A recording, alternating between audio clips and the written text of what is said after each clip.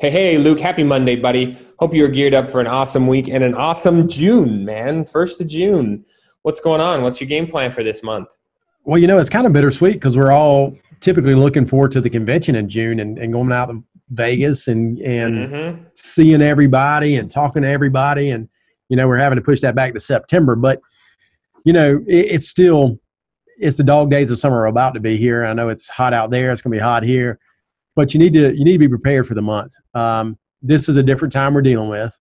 If you're not forecasting, take today. This is the first thing in the morning, and go over and forecast your outlook for the month, and make sure that you're doing the things you should be doing to get ahead.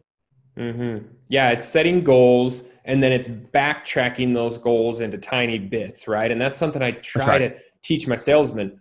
How much money do you want to make this month? Yeah, How many sales do you have to have? How many appointments do you have to set? How many calls do you have to make? You know what I'm saying? You that can is work it so. back. uh, It's just math. It's so simple, and it works for owners as well because we know most owners are listening to this, or people that listen to this are owners. It's pretty simple. How many cars you want to sell this month, right? So Mm-hmm. if you write that down, so okay, well, what's our closing rate? Mm-hmm. What's our closing rate per lead? Then we start Mm-hmm. backing into it. And the same with salespeople. Look at your salespeople and say, how many cars you want to sell this month? You want to sell 20 cars. That's great.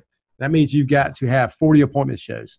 That Mm-hmm. means you have to set 80 appointments, right? Mm-hmm. And that's how you got to work it. So Mm-hmm. you got to know exactly what you got to do to sell the amount of cars you want to sell. Yep. Yep. And then follow the system, follow the math. Thanks, Luke. Awesome, guys. Look forward to talking to everybody on Thursday.